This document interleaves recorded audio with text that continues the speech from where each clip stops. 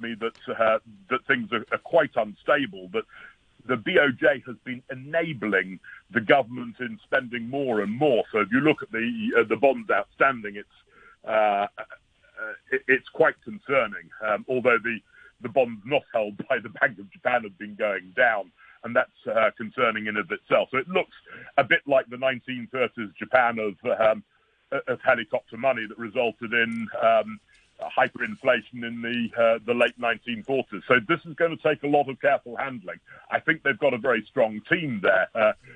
The new governor and both of his deputies, very impressive people, but certainly they'll need all of that. OK, Nick, it's always great to speak to you. Thank you very much indeed. That's Nick Smith, who's Japan strategist at CLSA in Tokyo. You're listening to Money Talk on RTHK Radio 3. And in Tokyo right now, the Nikkei 225 up 0.7%. In Australia, the SX 200 has declined about 0.5%. The Kospi, is up 0.5%. The Kospi in South Korea also up about 0.7%. Looks like we're going to see a gain in the Hang Seng of about 120 points or so at the open this morning. Thank you very much for listening. Please join me again tomorrow morning at 8 o'clock. Coming up after the news, back chat with Jim Gould and Ada Wong. Weather forecast for today. Going to be mainly cloudy, one or two rain patches at first. Bright periods. Temperatures are going to rise to about 19 degrees during the day. And then tomorrow, temperatures going to fall to about 13 degrees in the urban areas, a couple of good degrees lower in the new territories. Temperature right now is 17 degrees. It's 64% relative humidity. There is a strong monsoon signal in force right now. Time's 8:32. Here's Todd Harding with the half-hour news. A property analyst says the authorities are likely to see yet more land sale tenders fail because developers don't have much appetite for new projects at the moment. Peter Churchhouse from Portwood Capital was speaking after the MTR Corporation announced yesterday that it had rejected all 3 bids it received for the development of the first phase of its Oyster Bay project on Northern Lantau. It's the 3rd failed tender for property development this year and the 2nd this month. Mr. Churchhouse said market sentiment was weak. Generally speaking, consumer sentiment in Hong Kong is pretty fragile right now. Interest rates are rising, as we all know, and that's having an impact both on the supply side and the demand side. So it increases the costs of the developers and also perhaps reduces the demand from the consumer. The cost of construction is rising quite rapidly, or has been rising quite rapidly. And as we know, property prices in Hong Kong residential are down about 16% since their peak. The honorary life president of the Hong Kong Automobile Association says the government made the right decision in postponing the launch of its new e-toll system for tunnels. Wesley Wan says many drivers still haven't applied nor received their toll tag. He told RTHK the government should have been better prepared and needed to do more to publicise its scheme, especially to commercial drivers. I think this is the right decision to postpone the program because since many drivers have not applied or did not receive the e-toll yet. Actually, I haven't applied yet too. I think they underestimated the program because they've only issued, I think, more than 300,000 of them. And the funny thing is I heard that they are out of stock. The Transport Department should know the exact number of the vehicles that require the e-toll, so this shouldn't be happening. HK e-toll was meant to be rolled out at the Ching Sa control area by the end of this month, but has been delayed by 3 months. Around 90,000 people have held a protest outside Israel's parliament in Jerusalem against a controversial judicial reform plan proposed by the government. Protesters held banners reading "Save Israel's Democracy," as the former Prime Minister Yair Lapid told the crowd the new far-right coalition would turn Israel into a dark dictatorship. The Prime Minister Benjamin Netanyahu criticised the actions of the opposition politicians. I call on the leaders of the opposition, stop it. Stop deliberately dragging the country into anarchy.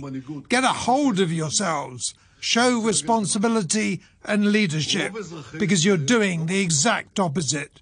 And I want to tell you one more thing. Most citizens of Israel don't want anarchy. They want a substantive dialogue, and in the end, they want unity. You're listening to the news on RTHK.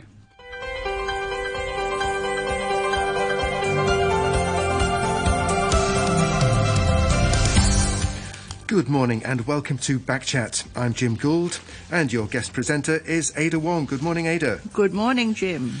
On today's programme, we're looking at Hong Kong's ongoing adoption of new digital technologies and services following the pandemic. We're going to talk about three areas in particular: online banking and investment services and the legal and medical sectors. A fintech survey has found that customers came to rely more heavily on online investment platforms during COVID-19 rather than traditional banks, and it's expected that the trend will continue. Meanwhile, the courts are being urged to speed up the development of electronic services in the city's judicial system. And from March the 6th, the Hospital Authority is launching a digital medical certificate system for patients using public hospitals and clinics. After 9:15, we'll be talking about Valentine's Day, with another survey suggesting that the occasion is losing its appeal for young people. You let us know what you think on our Facebook page, Backchat on RTHK Radio 3. You can email us at backchat@rthk.hk or give us a call on 233 88 266. And we have joining us now for our main topic, Dr. Wong who's Associate Dean of the Faculty of Engineering at the Chinese University, and also on the line, Kieran Humphrey, who's Litigation and Arbitration Counsel at O'Melveny and Myers. Good morning to you both. Perhaps Dr. Wong first. Thanks for joining us. Hi, Jim. Okay, so could I ask you first, before we talk about sort of specific areas, how do you sort of rate the general trend of digitisation in Hong Kong? Are we keeping up with our rivals and opposition? How are we doing? Slowly. The government in the latest policy address, or even in the innovation and technology development blueprint, do really emphasize on the importance of digital transformation of the society, including smart city, smart government. So we are catching up, I think. I mean, what has happened in the past 3 years, the society is a little bit unstable, firstly because of the 2029 because of the society turmoil, and then thereafter we have the COVID-19, and these things are very urgent, and the government spent a lot of time in addressing them, leading to the slowdown of the transformation process. But right at Carrie Lam's government at the beginning, they really do have the direction in doing that, but I think we have been slow. We have to catch up. How much of it is down to public attitude, do you think? I mean, one of our news stories this morning is about the electronic toll system for the road tunnels having to be delayed because it turns out that around about half of the 800,000 vehicle owners hadn't registered for it. I think that thing is mostly about publicity. I think the technology itself has been well proven. It's just that I don't know what has happened, but somehow the lack of publicity makes this, what we call the technology diffusion process, difficult. I mean, like any new things that you introduce, we do have a change management stage. Change management means that the users have to kind of adjust their, daily routine to adopt a new technology, and then sometimes people are reluctant to change. This is a sort of a human instinct.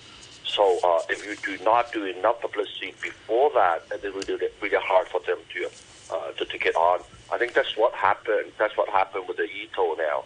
I think it's insufficient publicity, making people kind of slack in applying for the e-toll. Yeah, well, Dr. Wong, good morning. I think for the e-toll, it's as a car owner myself, I actually don't know about it until I heard the news yesterday, and I said, do I have to do this? And then I asked my friends, and they thought that it's an option. and it is not a must. And so I think, this is about promotion and publicity, as you know. Yeah. But, coming back to smart government, so what are the most important components, for example, in smart government? I noticed that the government is still using paper in admitting tenders. For example, you see at the entrance of the government offices in Tamar, you have these boxes for people to deliver their tender documents, and 5 copies each. And I once participated in a tender, and they asked for 10 different copies, and it's so really paper heavy. Is this something that is very simple and can be changed very easily? Well, technology-wise it is, but again, it's all about change management. I mean, this is a G2B business, and you have to change the norm, to change the way that has been practiced. But in terms of technology, it is ready. When I say it's ready, it's the technology ready. But because this particular example, they have the G2B application actually also involve kind of G2G processes. G2G means within the department, how do these different departments integrate with each other or work with each other. So they have been our observation. There have been observation by the media that it seems that the interdepartment process, the interoperation between governments are still kind of silo. Everybody is doing their own work, and then it takes a little bit of time in transferring documents, for example. Even if they are now talking about sort of digitizing the G2G process or digital transformation of the G2G process, they're still sticking to the current process, and it is not seamless. Well, since you have the new technology now, we could do a lot of things. We could actually make the whole process seamless, faster, more efficient. That takes a lot of time to actually to revamp the kind of process. In fact, the government, I think it was the last government as well, they actually invested. They actually claimed that they will set up a special, not set up a special unit, but assign the efficiency units to actually look into this problem. But there's not much publicity about that. It seems a bit slow as well. I think this is one major thing that what the government needs to do to actually work out the interoperation between departments. Is one thing, and the second thing, when we talk about digital transformation, the design methodology has to be changed as well, which should be more customer centric, or we should use what we call user experience as a way of designing the APP or the software or the services or the electronic services. I mean, if you were thinking from using your own way on how I can accept the document and actually shorten or to shorten the process of application from your own point of view, this is not sufficient in the digital world. You should think about your user experience, how the customers see your thing, and you want to make it as simple as possible for them. Okay, let's bring in Kieran Humphrey. Good morning to you. Good morning, Jim. Thanks very much for joining us. You're a Litigation and Arbitration Counsel. Now, the legal sector legislator, Ambrose Lamb, has been very critical of the court system, says it's time to move on from the dinosaur age and speed up the development of electronic services. I mean, what's your experience? Well, there has certainly been a lot of technology used in the last decade in the courts. We have seen the advent of interlocutory hearings that have been heard remotely. Electronic bundles have been used in certain cases, and witnesses have given evidence by video link in certain cases, but those cases are relatively few and far between. So the majority of cases, you still will see the old practices and the old traditional ways being adopted. So I can understand where there is some demand from people within the profession to see more technology being utilised. But it's unfair to say that that progress has not been made. I think last year was the first year where electronic filing has been rolled out, and that will continue and should be completed by next year. So there have been some achievements along the way, but we've still got a way to go before technology is fully utilised. When you say the old traditional ways, do you mean like sort of big bulging paper files and that kind of thing? That's right. We still see a very paper-intensive process in litigation in Hong Kong. We still see huge trial bundles that are developed for the courts. However, there has been a trend toward using electronic bundles. A good example would be the Commission of Inquiry into the Sha Tin Central Link. That was handled fully remotely using not fully remotely, I should say, using electronic bundles. So it was effectively a paperless process. That would be an example of where the courts have shown that they can operate with electronic bundles and without paper. But as I said, it's just been slow to change. There is, I think, both a tendency within the profession to favour the old ways, and I'm sure that extends both to the solicitors, barristers, and to judges. Yeah. So there will need to be a process, I think, of change management whereby the users are brought along and are shown the benefits of using the electronic systems, and that may take some time. We are always compared to Singapore, Mr. Humphrey, and I think in Singapore you can receive and deliver electronic documents, in the court system. What are the things that Singapore has done already and that Hong Kong has not done so, as far as you know? Well, Ada, it's not just Singapore. There are many jurisdictions that have electronic filing and electronic exchange of documents.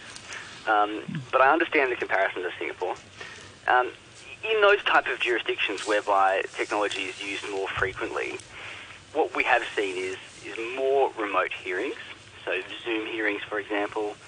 We've seen a much greater transition toward paperless courtrooms, whereby every document is electronic and is shown on screens. And we've also seen, as I said, witnesses being shown on video links far more often. Hong Kong has the capacity to do that now. The enabling legislation for these types of things was passed in 2020 with the Court Proceedings Electronic Technology Ordinance. So we have caught up from a procedural perspective, but it's just about implementing these practically.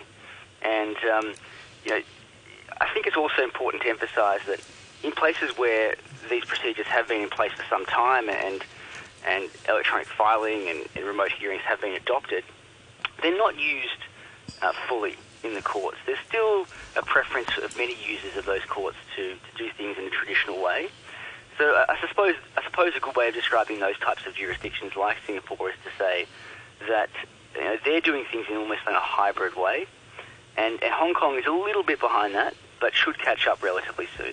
We should see that our courts are very similar to the courts in, say, Australia, England and Wales and Singapore within the next 3 to 5 years.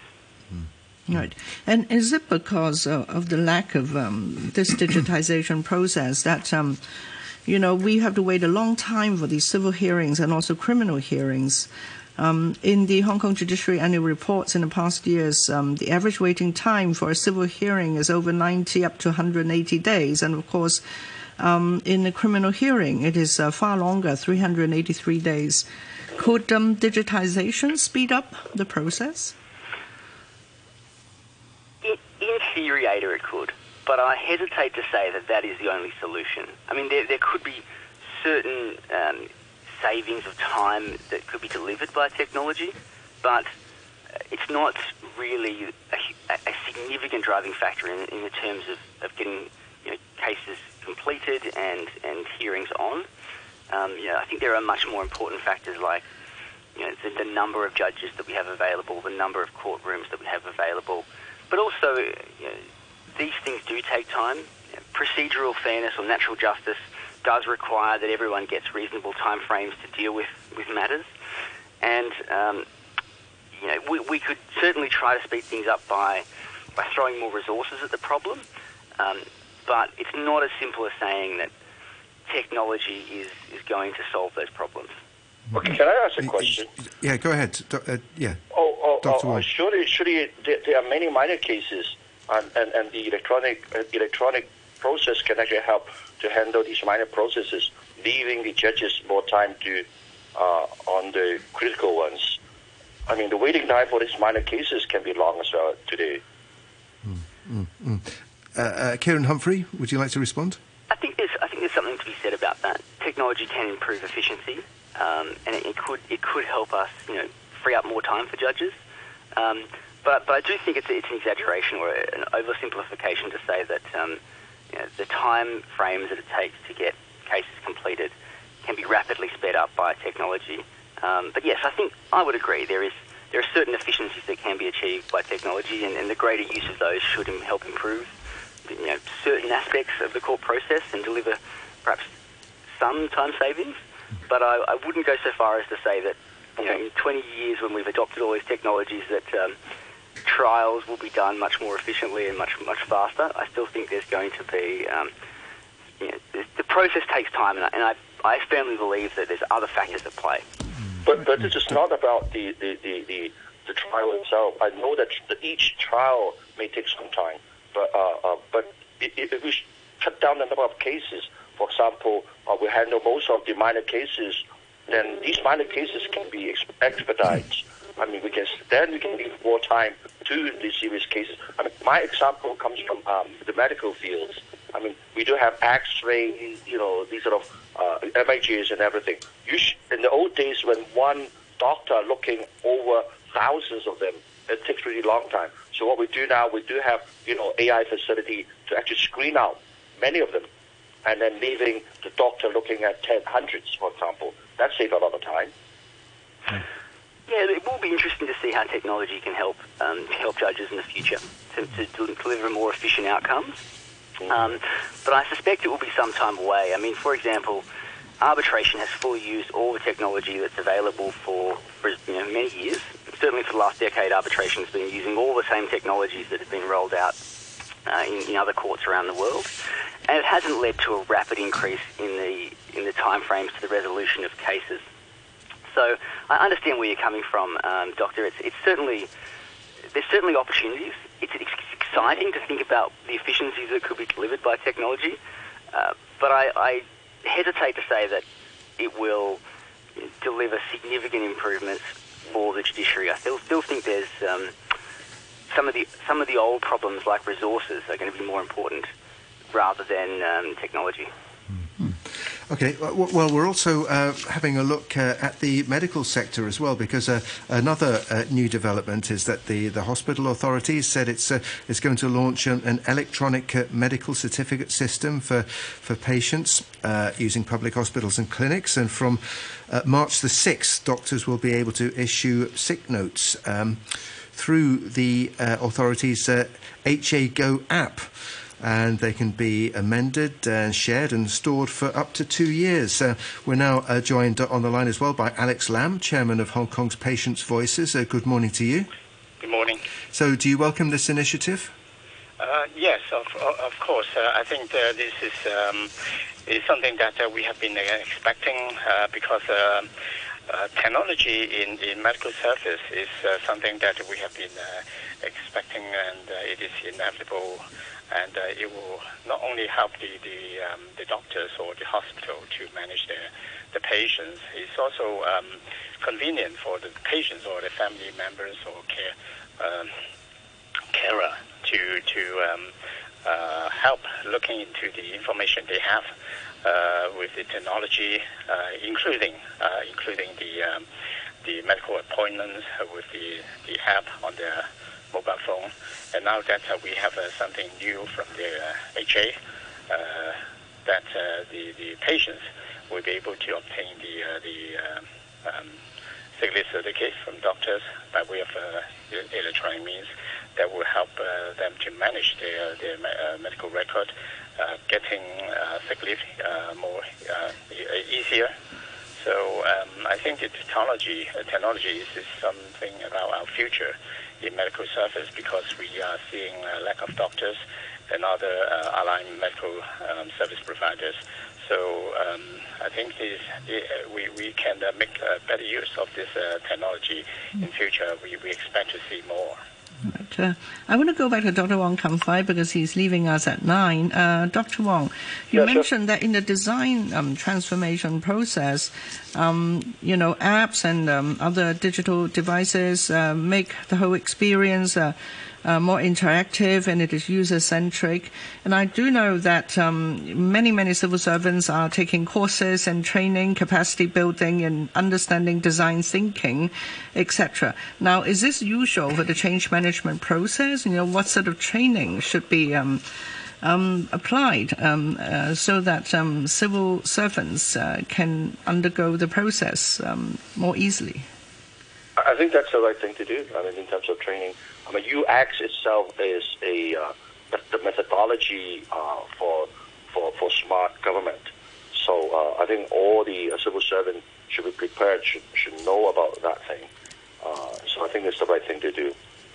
But is UX, a person who understands UX is probably not a civil servant in the various departments that, will have to take charge of digitization, right? No, but the users themselves, the normal civil servant should appreciate that as well. It is not about just the designer. It's not just about the technical staff, the professionals, but the whole community, i.e. the civil servant community, has to appreciate that. I think this is important. For example, they are more proactive in providing feedbacks. Okay, and how they actually turn these feedbacks into actions. So all the civil servants will participate in the whole UX process. Well, let's ask Kieran Humphrey, because I know you have to leave us at 9 as well. So, in terms of technology, digitization in the legal profession, how about individual law firms? Are they all sort of mostly geared up for looking forward to the future? Good question, Jim. I would say that there is a large part of the Hong Kong profession that still is yet to fully adopt technology. We are still a relatively conservative profession, if that makes sense. We still use fax machines, and there are aspects of our practice that still go back many decades. But having said that, there has been technology widely adopted, certainly in the larger firms. I believe those larger firms are ready and willing to switch completely to adopt the new technologies, but there will still be a lot of professionals that don't yet feel ready to adopt and may stick to the old ways. And the system that the courts are bringing in is optional. So ultimately, it will take some time before everybody switches over to things like electronic filing. And I think we'll just have to accept that it will be a hybrid system. Some things will be done the old ways by certain people, and some things will be done using new technology by others. And that will continue for, I think, the foreseeable future. Yeah, some of the more conservative lawyers I know, they always think that e-documents are problematic because of the confidentiality issue, Mr. Humphrey. That's a very good point, Ada. Yes, definitely. And also, it's not always the case that technology delivers more efficient outcomes. We know, for example, that the preparation of an e-bundle can be incredibly time-consuming because you have to create cross-links between different documents within an e-bundle. So it all sounds great to do away with paper, but it can also lead to a lot of extra work. But confidentiality wasn't an issue in Singapore and in other jurisdictions that have adopted it. And it's all about making sure that the systems are secure. That's the way you protect confidentiality, and that's ultimately a technological problem. We've seen throughout the world that documents are not always secure if they're stored electronically, but if it's done the right way, it shouldn't be a problem. Okay. So I think ultimately that's just one of the hiccups that the profession will have to face when they make the transition to using electronic documents more. But as I said, a lot of firms are already doing it, and things have been done that way in fields like arbitration for a long time, and there really hasn't been too many issues. So I can't foresee confidentiality being a major reason why things would slow down, or the adoption of technology would slow down in the future. Okay, thanks very much for speaking to us on the programme this morning. That was Kieran Humphrey, Litigation and Arbitration Counsel at O'Melveny and Myers, and thanks very much to Dr. Wong Kam-Fai, Associate Dean of the Faculty of Engineering at the Chinese University. Alex Lamb, please stay with us. A quick look at the weather. It's currently 17 degrees. Humidity is at 64%. We'll be back in 3 minutes. It's a substantive dialogue, and in the end, they want unity. You're listening to the news on RTHK. Welcome back to Backchat with Ada Wong and me, Jim Gould. And this morning, in our main topic for the main part of the programme, we're talking about the adoption of new technologies in various sectors, including the medical sector. We have with us still on the line Alex Lam. I beg your pardon. Alex Lam, who's the chairman of Hong Kong Patients' Voices. And just before we speak to Alex Lam again, I have a couple of emails here which I'd like to read out. This one from Peter says, I received this Hong Kong e-toll tag a month ago for my company car. While the explanation of how to use it is clear, there's absolutely no explanation of why, when and where. As a result, I've not installed it. A bit pathetic, really. No wonder it's now been postponed. That's Peter referring to the plan to introduce the electronic toll system for the Territories tunnels, which has been delayed until May because it turned out that around about half of all registered drivers hadn't signed up to use the tags yet. Another email here from David says, this new technology is great, but I don't want to carry a telephone everywhere I go to do everything. I don't want a telephone that's manufactured to be useless within 2 years, so I have to buy a new one and reset all the apps and go through all the problems again. I don't want to rely on the telephone because if the whole system goes down, everybody will be totally useless. I don't want to rely on the telephone because if something goes wrong on the computer, I have to call another computer to solve the problem. I don't want the government documents on my phone that which I have to apply for and is compulsory. I do not want the monopoly by the telephone companies. Old people don't like new technology because we have to relearn everything. That from David. If you want to get in touch, our Facebook page is Backchat on RTHK Radio 3. You can email us at backchat@rthk.hk, or you can give us a call on 233 88 266. Alex Lamb, how about David's point about old people and new technology? I mean, obviously, a lot of people using the public health services are pretty elderly. Do you think they're sort of clued up enough or interested enough in order to fully embrace things like the new app, the HA Go app, that sort of thing? Yeah, well, when I heard the launching of the scheme yesterday over the radio, that I thought that the scheme may affect the elderly. But on second thought, I think that is something that it probably does not affect the elderly because they don't need the silly certificate. But we have to get real that this new thing, talking about the electronic medical certificate, that and other things that may come up from the HA that we have to expect. I understand that not many people are good in using new technology, including the smartphones that we have in use for quite some time. But in other places, including the mainland China, I think the people, including the elderly, they get used to this technology. They carry the phone everywhere to make payment, to get the information they need, to check with other people, friends, family. So I think it's something that we have to prepare for the advancement of technology. I think the electronic certificate is one thing, but we may expect something more in future, including the online diagnosis by remote form, or by a real doctor, or by artificial intelligence. There's something we have to prepare for this. Otherwise, that will be too late and too nonsense for people who are not get used to it, and we expect them to cope with the pace. Right. Alex, you know a lot about patients and the processes they go through. So, starting from making appointments at HA, where do you see digitization will be more handy, and, or when would digitization become a problem or a pain point? Starting from the beginning, if you're sick, you need to go to HA to get a doctor or go to outpatient clinic. I think all this is not digitized yet, right? Yeah. When is the point digitization comes in? Well, I think the electronic, especially the HA Go, came into place about 2 years ago.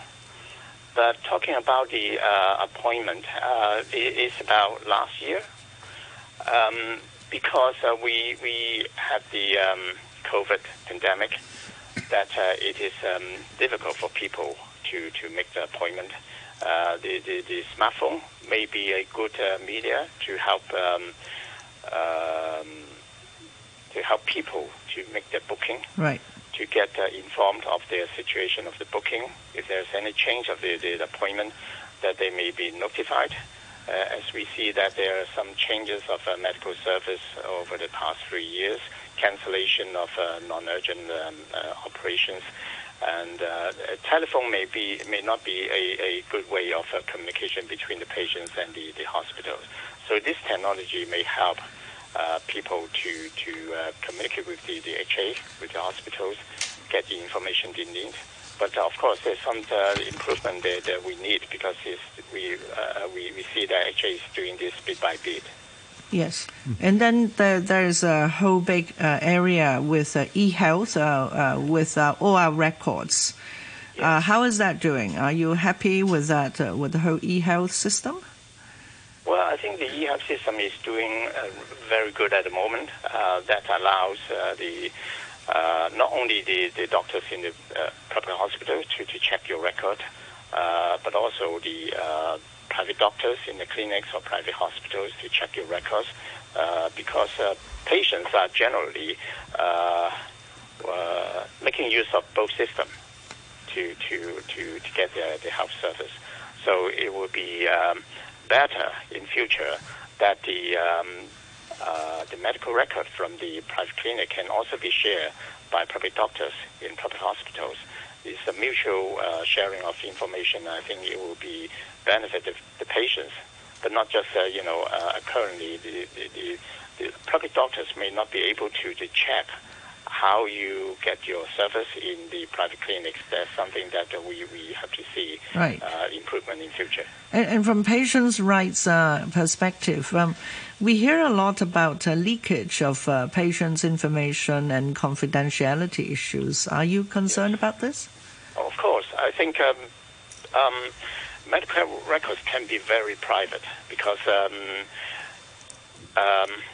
it may be something that, of course, whether you're getting COVID or not is not a big deal at present. But you have some sexually transmitted diseases. Probably you don't want everyone to get access to this. That will be very embarrassing. So privacy is very important. So I expect the HA will have a secure system in place to make sure that this information stored in the system will not be leaked. However, we see that this information can be shared locally or internationally. So we expect the HAs to make sure that they have a very strong system to avoid leaking of this information.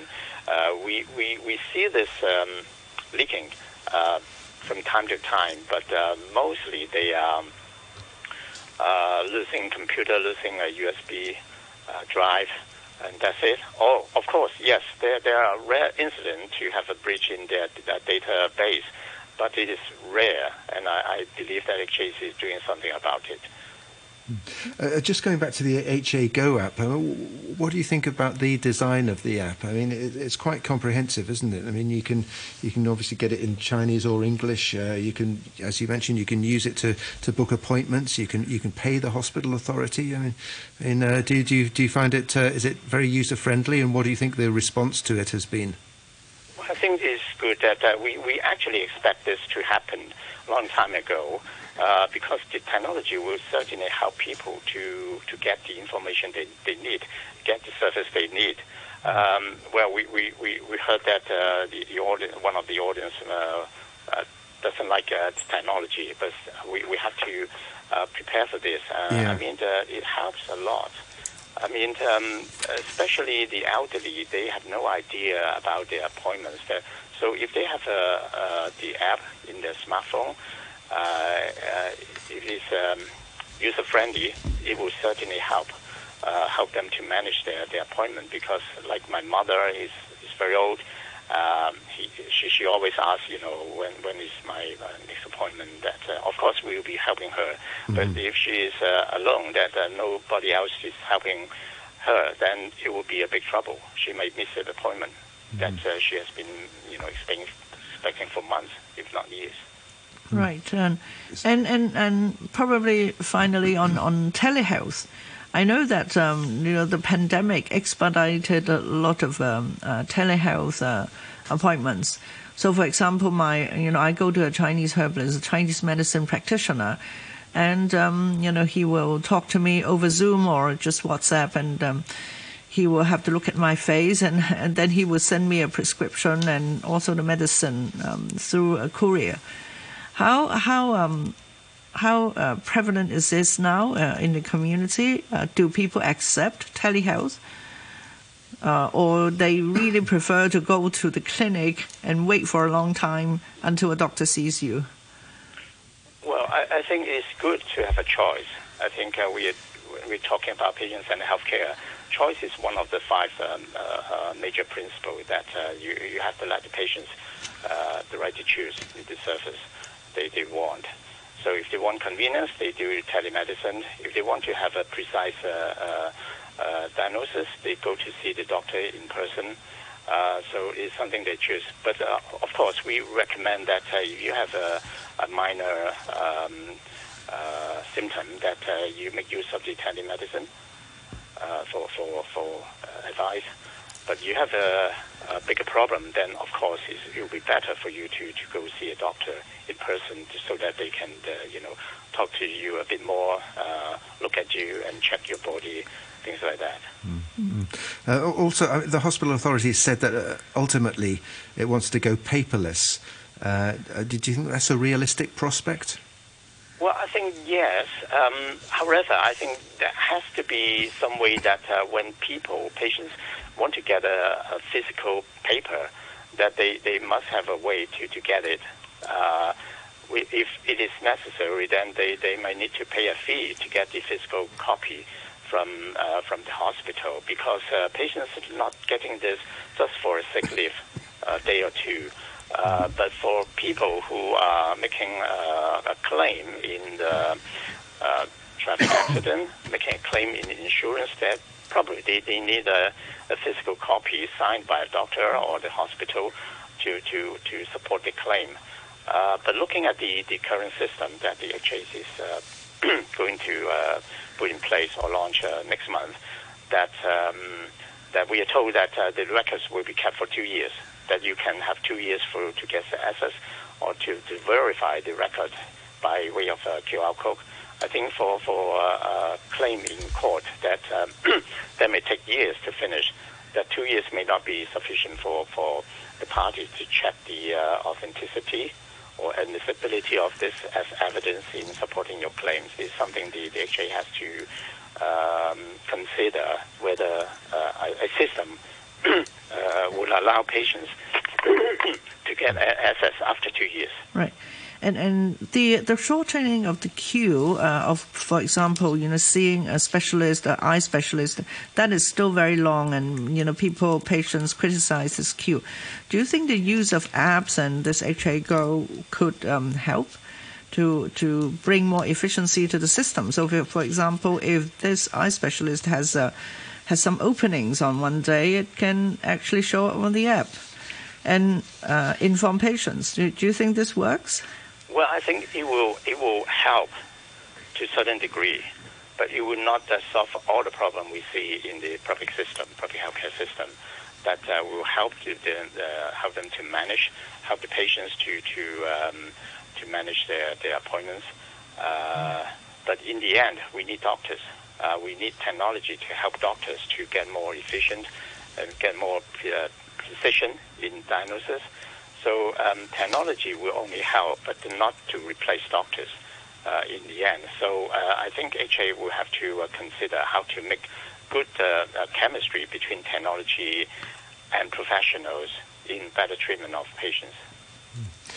Okay, well, thank you very much for speaking to us on the programme this morning. That was Alex Lam, Chairman of Hong Kong Patients' Voices.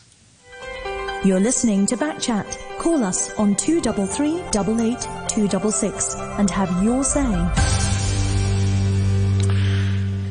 And for the last part of this morning's programme, we're going to turn our attention to a different topic, and this being February the 14th, we're talking about Valentine's Day.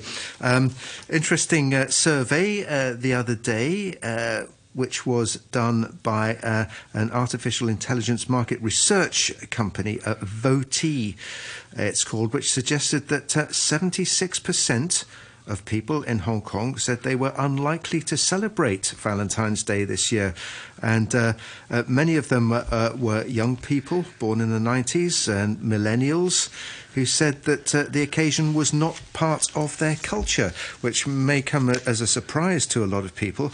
Anyway, we're now joined on the line by Valentina Chudos, who's a regular on Radio 3 and is a dating and relationship coach. Valentina, good morning to you. Good morning, Jim. How are you? I'm fine, thank you. Thanks for joining us. So what did you think when you saw the results of this survey? I'm not really surprised by these results. Okay. Even though it's a little bit maybe counterintuitive that the younger generation will not take on all the traditional, let's say, patterns of behavior when it comes to dating and courtship, I think there is also a desire for the younger generation to make up their own mating rituals. So if we think of the idea of Valentine's Day and the traditional approach to Valentine's Day, chocolate, flowers, restaurants, expensive dinners as signs to show love, I think these days as the millennials and people born in the 90s spend a lot more time online, they are creating new mating rituals. So in that respect, I don't feel it's a major surprise. So they think Valentine's Day is a bit old-fashioned? In a way, yes. And also, I think younger people prefer to, let's say, invent new rules or new ways of showing their affection. I think, obviously, it has something to do with financial situation, like how much money do you have, and do you really want to celebrate a certain holiday that, to most intents and purposes, has been quite commercialized. Right, and do you think that Valentine's Day is actually too commercialized, and you do need a lot of money because roses are very expensive today, and so and I think people in a more stable relationship would celebrate and go out for dinner, while those younger ones have other rituals, as you say. Yeah, I think I feel there's a little bit of a pressure, and people feel pressured to book that restaurant. There's so much communication, so much marketing around this idea. If you've walked around town in the last few days, you would have noticed that florists were invading pavements, preparing these huge bunches of flower. And just as you said, they are not cheap for something that will disappear in a few days. So I would say that the more traditional couples would do it just because it's part of the routine and it's, let's say, an accepted way of showing their love. They think, okay, I've done my, tick this box if I take my partner out or if I do something special on Valentine's Day. It's a sign of reassurance. But I feel that, I am a firm believer that you should show your love for your partner every day, not just on Valentine's Day. And there are these days, I guess people maybe get a little bit less materialistic, and they feel that different kinds of love that cost less money will have more impact. Right. You just said that the millennials, they have their own dating rituals. Can you tell us a bit about that? I think there is a lot to do with experiences. Obviously, gifts are an easy shortcut to showing someone you love, and it is the gift-giving tradition is something that is part of our species, showing love, showing the value that we allocate to that particular relationship. But I think especially millennials and people who are exposed to all of these social media posts, they like to have more of an experiential gift, if you like. So they like to spend time together doing something special, so create memories. So I would say that based on my experience working with clients, they don't necessarily expect to do the same dinner and flowers, but they do maybe book a staycation, or maybe not necessarily on Valentine's Day when it's very expensive. So people offset the holiday a little bit. They don't necessarily think that it's absolutely a must to celebrate today, but they would still do something around this holiday as a reminder. Of course, it depends what stage of the relationship you're at. If you're in a new relationship and you want to demonstrate that love, you might do something a little bit more dramatic, like a full weekend staycation, or you go for a trip or something like that. Maybe people who've been in more established relationships would go for a hike or something special, would get some chocolate or do a little picnic. So I feel that things are moving more towards those kind of, more towards quality time, if I am to frame this in the context of languages of love. Yeah, I mean, flower sellers have been reporting brisk sales. There's all kinds of restaurant promotions going on. So, I mean, clearly it's still an important occasion for many people, isn't it? But interesting what you say there, that it depends on the stage of the relationship to a large extent. I suppose, maybe people who've been together for a long time aren't going to pay it as much attention as, if it's a new relationship. Well, like I said, a gift, the gift related to Valentine's Day is about showing how much you value your partner. And like I said, if you've been in a long relationship, a lot of people take each other for granted quite a lot, unfortunately. Yeah. As a relationship coach, I mean, would you advise people, couples who've been together for a long time to maybe try something different, maybe experiment with something like a trip away, or what do you think? I would say that if you just follow the Valentine's Day ritual, it has and you've been with a partner for a long time, it has become routine, and gradually the value of this ritual would be diminished for many people. Yes, for some it's important to remember that we have birthdays, we have Christmases, and we have Valentine's Day, but I do know for a fact from all the clients that I work with that people want to be appreciated and loved every single day. So the impact of a nice dinner and a bunch of flowers on any other day of the week will actually be bigger, believe it or not, because it's not expected. So if something is done just to fulfill an existing expectation, it doesn't really show forethought. It doesn't show that you're truly making this gesture as a result of the fact that you feel it, that you are moved towards showing your partner that love and appreciation. If you do it on any other day of the year, it'll probably land better.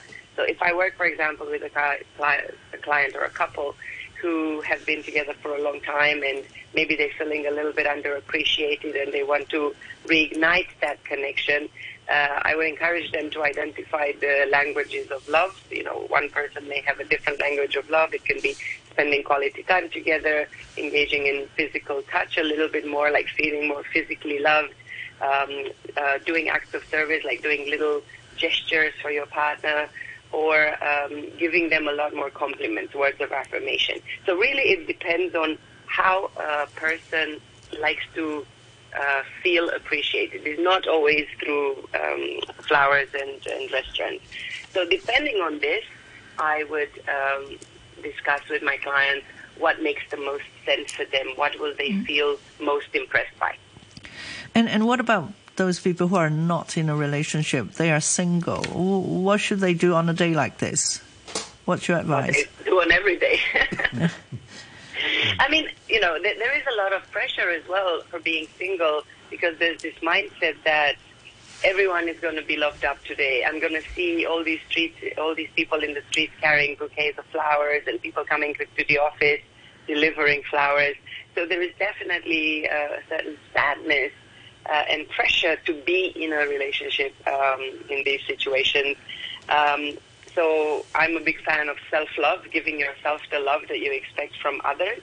So I would say doing something that really makes you happy today, like a massage, a pampering session, a facial, play a ball game if you're a man.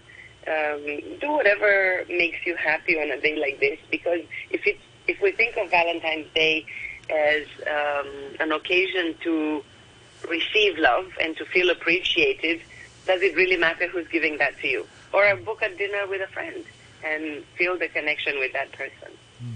But that I see more these days. Ladies are very successful these days in their careers, and a couple of ladies would dine together, and it seems that they couldn't care less about what day is it. Well, we have a name for it. It's called Valentine. Ah, okay. Sorry, again? Valentine from Girls' Night. Oh, right, okay. G-A-L-L. Yes. Oh, A-N-T-I-N-S. Okay. Yeah, That's right. Very good. Yeah. There's another interesting factor of the survey on that topic. Said about 38% of singles said they would stay at home on Valentine's Day.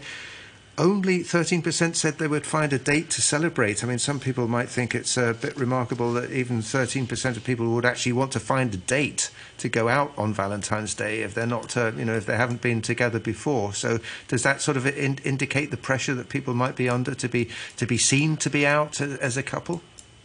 There is definitely a pressure. I think culturally we want this day to be special, regardless of our current relationship status. And because the dating scene in Hong Kong lately has been a little bit, let's say, muted due to pandemic and everything, I think people are finally feeling like maybe today I'm going to be lucky and meet the love of my life. We still believe in happily ever after, Yeah, great.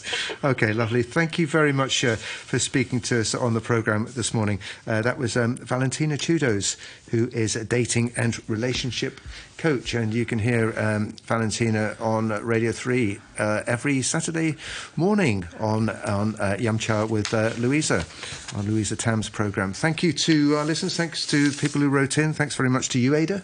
Thank you, Jim. And a quick look at the weather. It's going to be mainly cloudy today. One or two rain patches, but becoming appreciably cooler further. Bright periods with temperatures rising to about 19 degrees during the day. And the outlook, temperatures tomorrow morning will fall to about 13 degrees in the urban areas, a couple of degrees lower in the New Territories. It'll be brighter, though, with sunny periods in the following couple of days, still cool in the morning and dry during the day. Currently, it's 17 degrees. The humidity's at 63%. The strong monsoon signal is in effect. Before making a booking at a guest house, remember to check if it has a valid